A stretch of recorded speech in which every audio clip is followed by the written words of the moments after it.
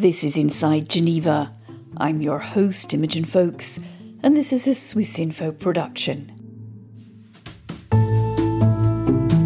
In today's programme, this Universal Declaration of Human Rights may well become the international Magna Carta of all men everywhere.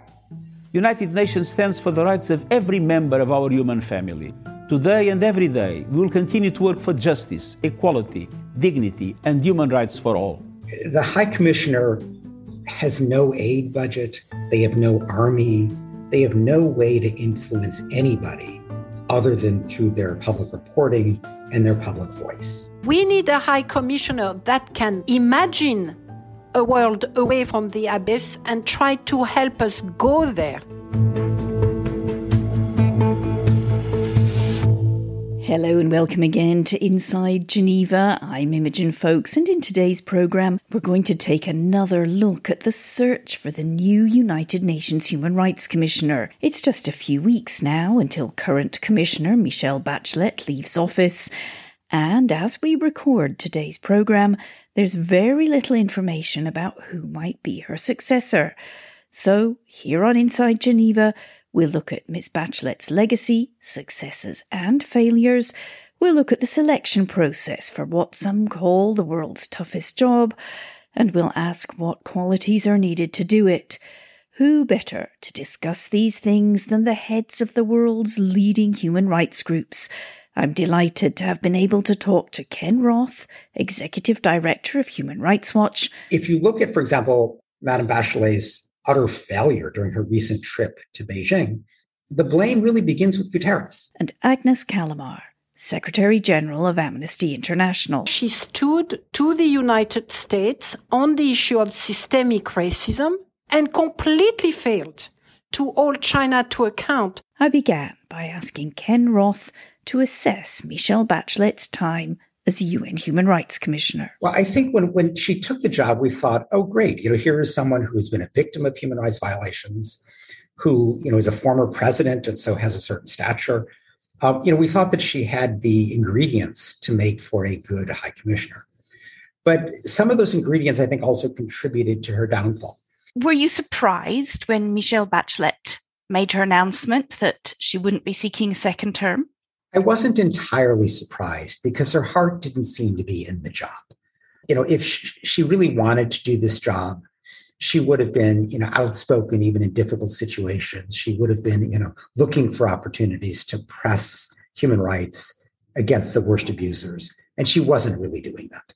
And so I wasn't surprised that she was looking for something else to do with her life. I think from your first answer there, you're somewhat disappointed in Michelle Bachelet. Before we go on to what disappointed you particularly, do you see successes in her 4-year term? The High Commissioner did a decent job in easier situations. She was also quite good about broad thematic issues. So she would talk about climate change or poverty and equality. Important topics, but topics where there's not a particular perpetrator. And that's something that her boss, Antonio Guterres, loves to do as well. And he says, I talk about human rights all the time, but he does it in broad, generic terms, respect women's rights. And so nobody feels the heat. Nobody feels any pressure to do anything. And she seemed more comfortable with those big picture thematic approaches than with taking on particular difficult countries. And where do you think hopes invested in her, perhaps by you, by other human rights defenders, were not realized? She felt that as a former president, she had special influence, that she could go and have a private conversation with another head of state and persuade him or her to better respect human rights. And the truth of the matter is, as High Commissioner, she has no clout other than her public voice and her ability to report publicly. It's hard to imagine she walks in and there's some dictator who is suppressing the opposition and torturing dissidents in prison. And she says, Mr. President, I'm a former president. I'm telling you, you shouldn't do that. That's not going to change anybody's mind. The only way to change people's mind is through pressure, through public pressure. And her first instinct was not to use public pressure. It was to use her private diplomatic persuasion. And that isn't the job, and it doesn't work. Now, the UN's human rights chief will be in China this week. Michelle Bachelet is the first person in the job to visit China in 17 years. A contentious and highly criticized visit comes at a time when Beijing is facing global backlash over alleged human rights abuses. Michelle Bachelet is viewed by many human rights defenders as having conducted a disastrous visit to China in the closing months of her time in office, in which she failed to publicly mention, let alone criticise, widespread evidence of human rights violations, most particularly against China's Muslim Uyghur population.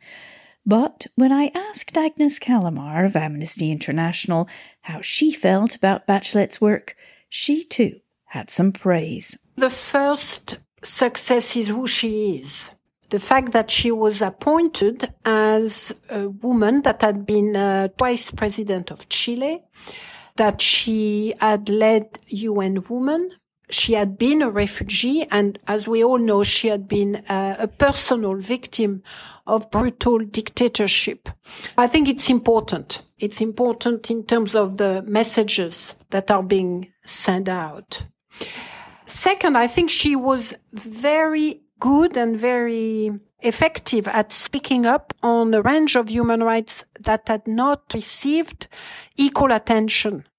Economic, social, cultural rights, and more generally speaking up on issues that had been neglected around poverty, health, inequality, climate change. So I'll say that's a second success, and it's not a small one, because the OHCHR really needed to be much stronger, much firmer on the indivisibility of rights.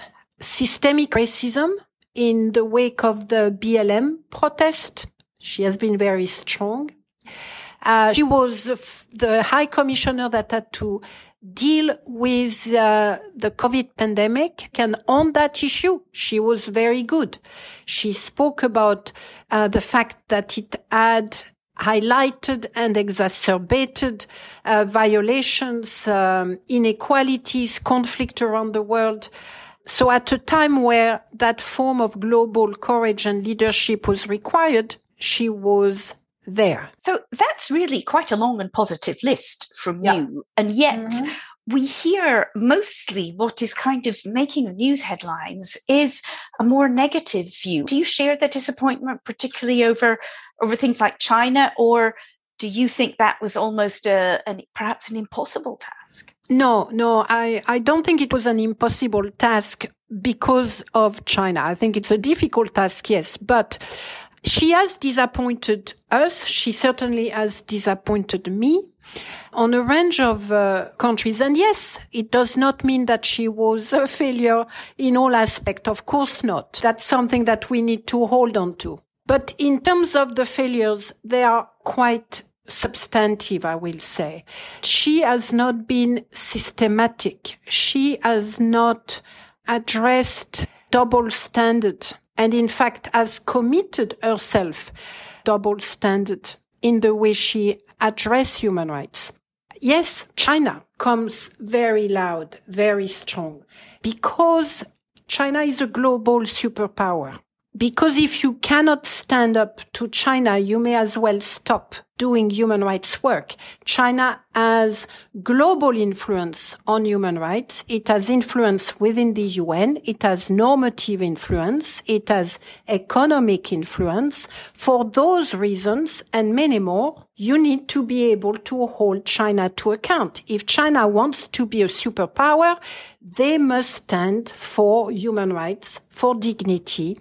And as the High Commissioner, she must remind China of their responsibilities vis-à-vis Chinese people and vis-à-vis the rest of the world. And that she has not done. I think she has privileged friendliness. She has privileged political engagement over principled engagement. And it's particularly striking given how she stood to the United States on the issue of systemic racism, as she should have, and completely failed to hold China to account. So the view seems to be Michelle Bachelet has been good at broad topics like inequality, racism, access to health, and so on.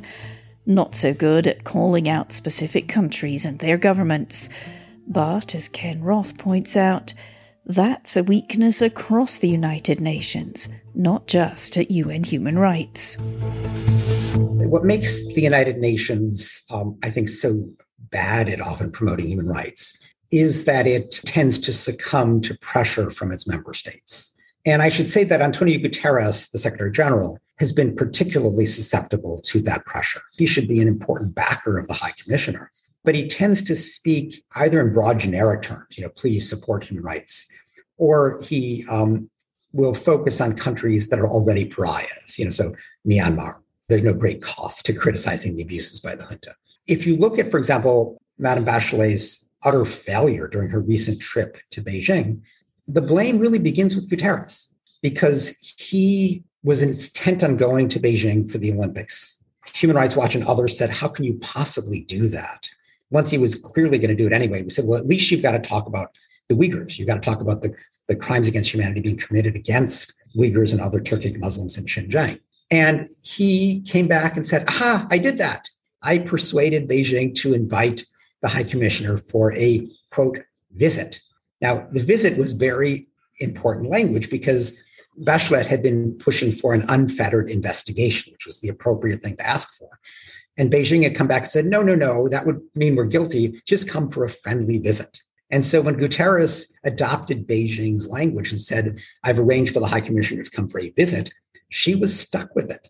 It meant she had to come and have a nice, pleasant chit-chat, but no investigation, which is where the whole thing started off on the wrong foot. She then made it worse by completely adopting Beijing's language, referring to a terrorism problem, talking about, rather than detention centers, she was talking about, vocational education training centers. So there's plenty of fault on both sides, but it began with the Secretary General. And I think we have to recognize that. Human rights are the foundation of peaceful societies and sustainable development.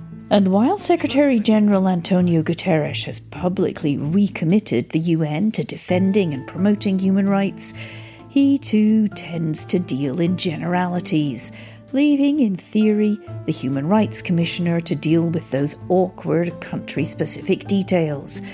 It's beginning to be clear why some call this the UN's toughest job. Agnes Callamard again.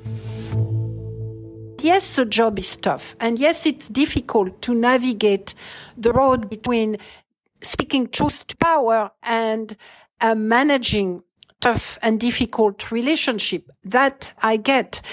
When she caved in to China in such a public fashion, I think she did betray her mandate and she did betray the UN altogether. That's, I think, something that cannot be excused. The trip to China would have been difficult for anyone, but she made it particularly a failure. Well, we are looking for a new one. What qualities would you like to see? Do you see any risks to a Human Rights Commissioner for just going head to head with China, or do you only see advantages? I think you need to be able to pick your battles. But that was an enormous battle here, crimes against humanity. If you don't pick that one, I don't know which one you're going to pick. I think you need to assess the risk of being quiet, not just the risk of being outspoken. And you need to look at not only the immediate impact with a given country, but also the short, medium, and long-term impact on human rights and on victims around the world. That's what we expect from a High Commissioner. They need to be smart in how they use their power, but they need to be smart in an all-encompassing way, understanding the impact of being quiet, not just the impact of being outspoken. Now, if you're asking me what kind of qualities would we want in a future High Commissioner, we need someone who understands and is committed to human rights. We need someone who is courageous and who is able to put forward a vision of a better world, a stronger world in terms of their human rights commitment. We need someone with great diplomatic skills, of course, And that means ability to be firm and strong in private and in public. We need a great tactician. We need someone who can feel the pulse and determine how can human rights be the most successful, depending on the tactics I'm going to adopt. You need to have someone who is a good public advocate, who has that capacity to feel and to interact with people. And that's what a high commissioner is all about. It's not just a super diplomat. It's not just a political envoy. It's far more than that. It's an advocate. It's a political analyst. It's an expert. Someone who can manage all of those skills and maximize them for the protection of human rights for us now and for the future generation. It's quite a long list of qualities. I think it's leadership, Imogen. It's leadership at the global level. The person that you have in charge of health or in charge of climate change are not just technicians and they are not just diplomats. They are leaders. They must be leaders. And what we need are global leaders, people who can provide technical advice when it's required, speak strategically, provide vision, be prepared to engage diplomatically in the background, but also be courageous enough to speak publicly. If you don't have that in our global leaders, you may as well give up having global leaders. The problem, of course, is that global leaders, like those in the United Nations, have to deal with national leaders. And it's those same national leaders, the UN member states, who decide UN policy, how much money it gets for its humanitarian work or its peacekeeping operations, for example. So, however morally right it might be to call out each and every human rights violation or discriminatory act, it's never going to be easy. Over the years, I've seen a growing divide at the Human Rights Council between Western democracies who claim they want every violation exposed, unless, to be honest, they find themselves in the spotlight, and countries from the global south who claim finger-pointing is counterproductive. But Ken Roth warns, the idea that quiet diplomacy is better than public criticism can be simply an excuse for repressive governments to carry on being repressive. This is the Chinese government's approach. You should only speak politely to each other about human rights practices and basically defer to each government to do its own thing. What it really, Beijing is proposing is just let every autocratic repressive government do its thing and don't really bother them. Just have a nice, polite conversation about it. Now, of course, the autocrats of the world love that approach because it doesn't work. It doesn't generate any pressure on them to change. Now, there are, occasional situations where so-called technical assistance might be of use. This would be a government that is well-intentioned, wants to promote human rights, but simply lacks the know-how. The truth of the matter is those are not the situations that come to the attention of the UN Human Rights Council. The situations before the Human Rights Council are the governments that have very much decided that they are going to commit serious violations in order to stay in power or to achieve some other goal. And technical assistance is utterly inappropriate in those situations. What you need is pressure to change the calculation, to change the cost-benefit analysis that these governments enter into that lead them to try to cling to power through repression.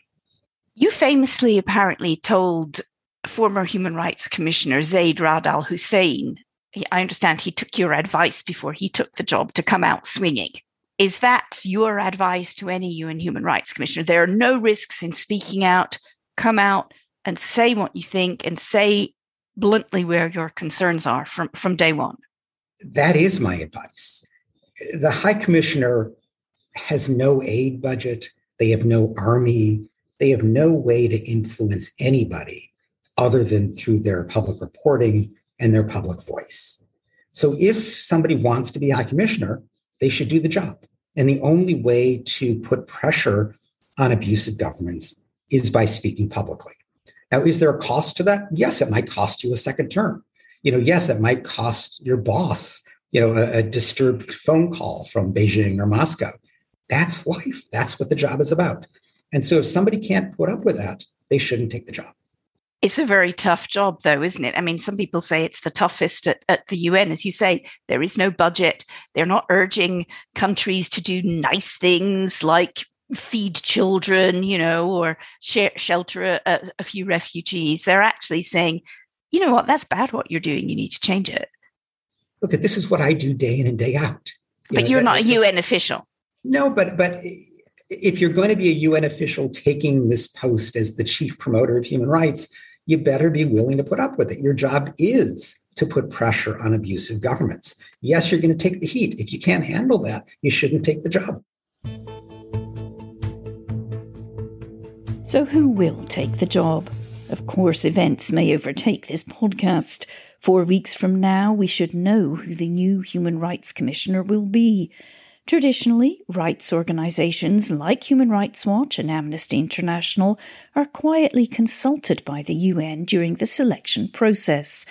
All the more surprising then, just a few weeks before Michelle Bachelet leaves office, to hear that Agnes Callamard and Ken Roth have heard nothing. We are not being consulted on that recruitment. There has not been any process so far that I can think of that could meet the requirement of transparency and openness, but that is not going to silence us. So, of course, we will provide our view and opinions whether or not it's being asked. To say that this has been a little bit of an untransparent process is a rather euphemism there. There's been no transparency so far, no consultation that I'm aware of, and there should be. This post, the High Commissioner post, is an extremely important one, the most important in the UN system for promoting human rights. And you would think that if the Secretary General were determined to select somebody who was going to be effective in that post, he would consult with the leading human rights groups that have a sense of how to get it done. So far, there's been zip in terms of consultation, nothing. That does seem a pity. The UN Human Rights Commissioner is a hugely important job.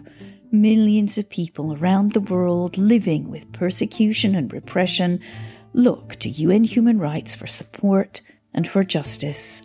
Agnes Callamard believes a strong, determined commissioner has never been more needed. The world is in a situation of perfect storm. I personally like to describe it as being on the edge of an abyss, whether it is climate change, whether it is inequality.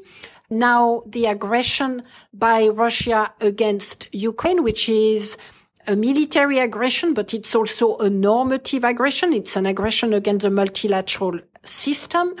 The food crisis, with millions of people that are likely to go hungry, if not die. COVID, the technological revolution, which we don't quite understand and which will have incredible impact on our societies.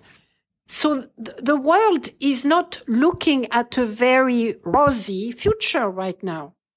We're looking, frankly, at the bottom of an abyss. And that's what High Commissioner will need to be able to navigate, to try to find a path around the abyss or away from the abyss, a path that we can bring people along, a path that will be protective of dignity, protecting of as many human life as we can, a path that is not only thinking about the then and now, but is also future focused, because what we do now will have dramatic, if not lethal or livable implication for our grandchildren. So we need a High Commissioner that can imagine a world away from the abyss and try to help us go there. So finally, as we come almost to the end of this edition of Inside Geneva, what do human rights defenders think should be the most urgent issues in the new Commissioner's entree?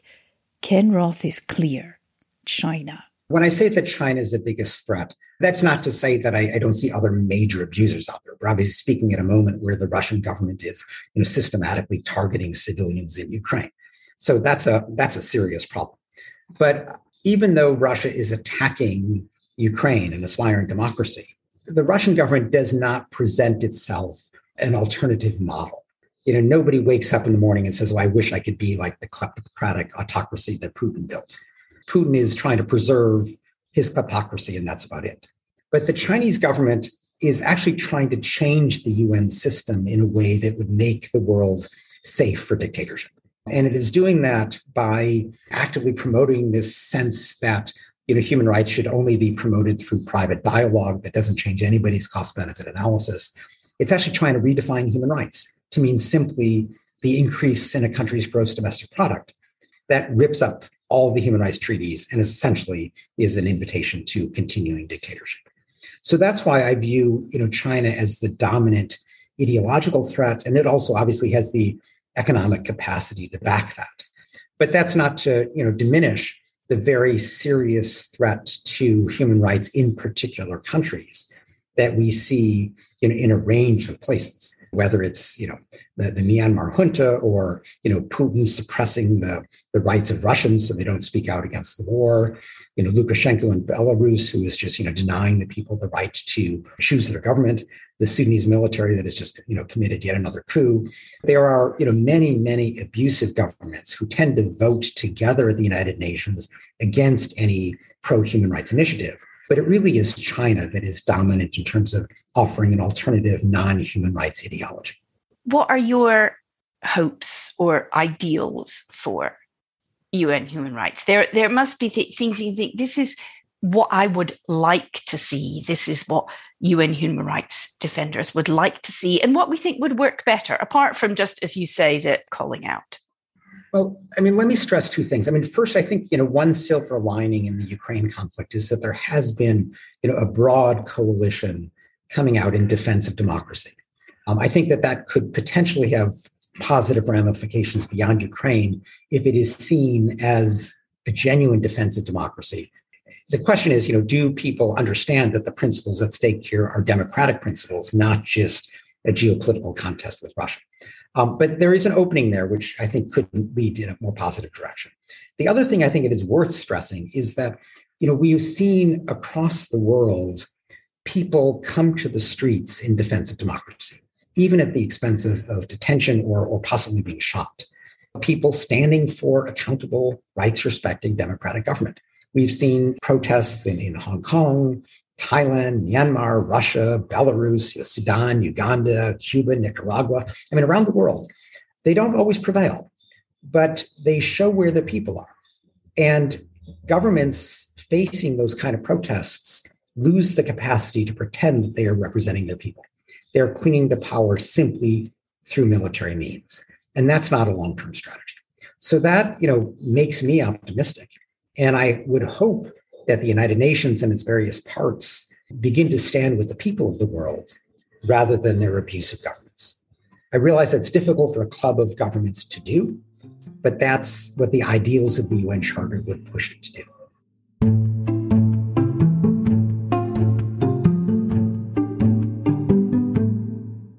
And that brings us to the end of this edition of Inside Geneva. My thanks to Agnes Callamard of Amnesty International and Ken Roth of Human Rights Watch for sharing their thoughts and expertise. Do join us again on the next edition of Inside Geneva, where we'll be asking, would our world be a safer, happier place if women made more of the big decisions? We'll be talking to 3 women leading the campaign to get more of us involved in international peace and security. Do join us then. In the meantime, thank you for listening to Inside Geneva.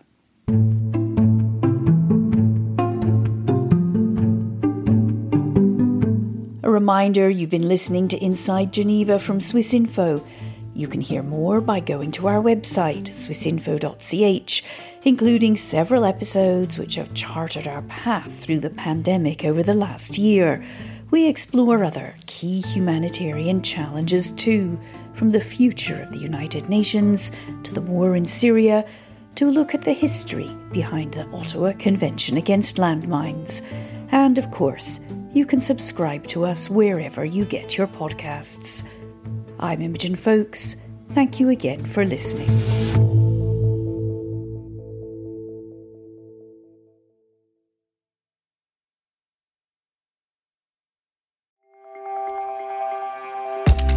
Discover science and innovation in Switzerland with the Swiss Connection podcast. In the current series, we visit CERN and explore what they're up to next in their quest to solve the mysteries of the universe. We uncover groundbreaking discoveries in a Roman archaeological site and get the first glimpse of an exciting supersonic plane powered by hydrogen. From the tiniest particles to the vastness of space, satisfy your scientific curiosity by listening to the Swiss Connection podcast for a mind-expanding experience with Swissinfo. Listen on Apple Podcasts, Spotify, or wherever you get your podcasts. Make sure to follow or subscribe to get your latest episode on time.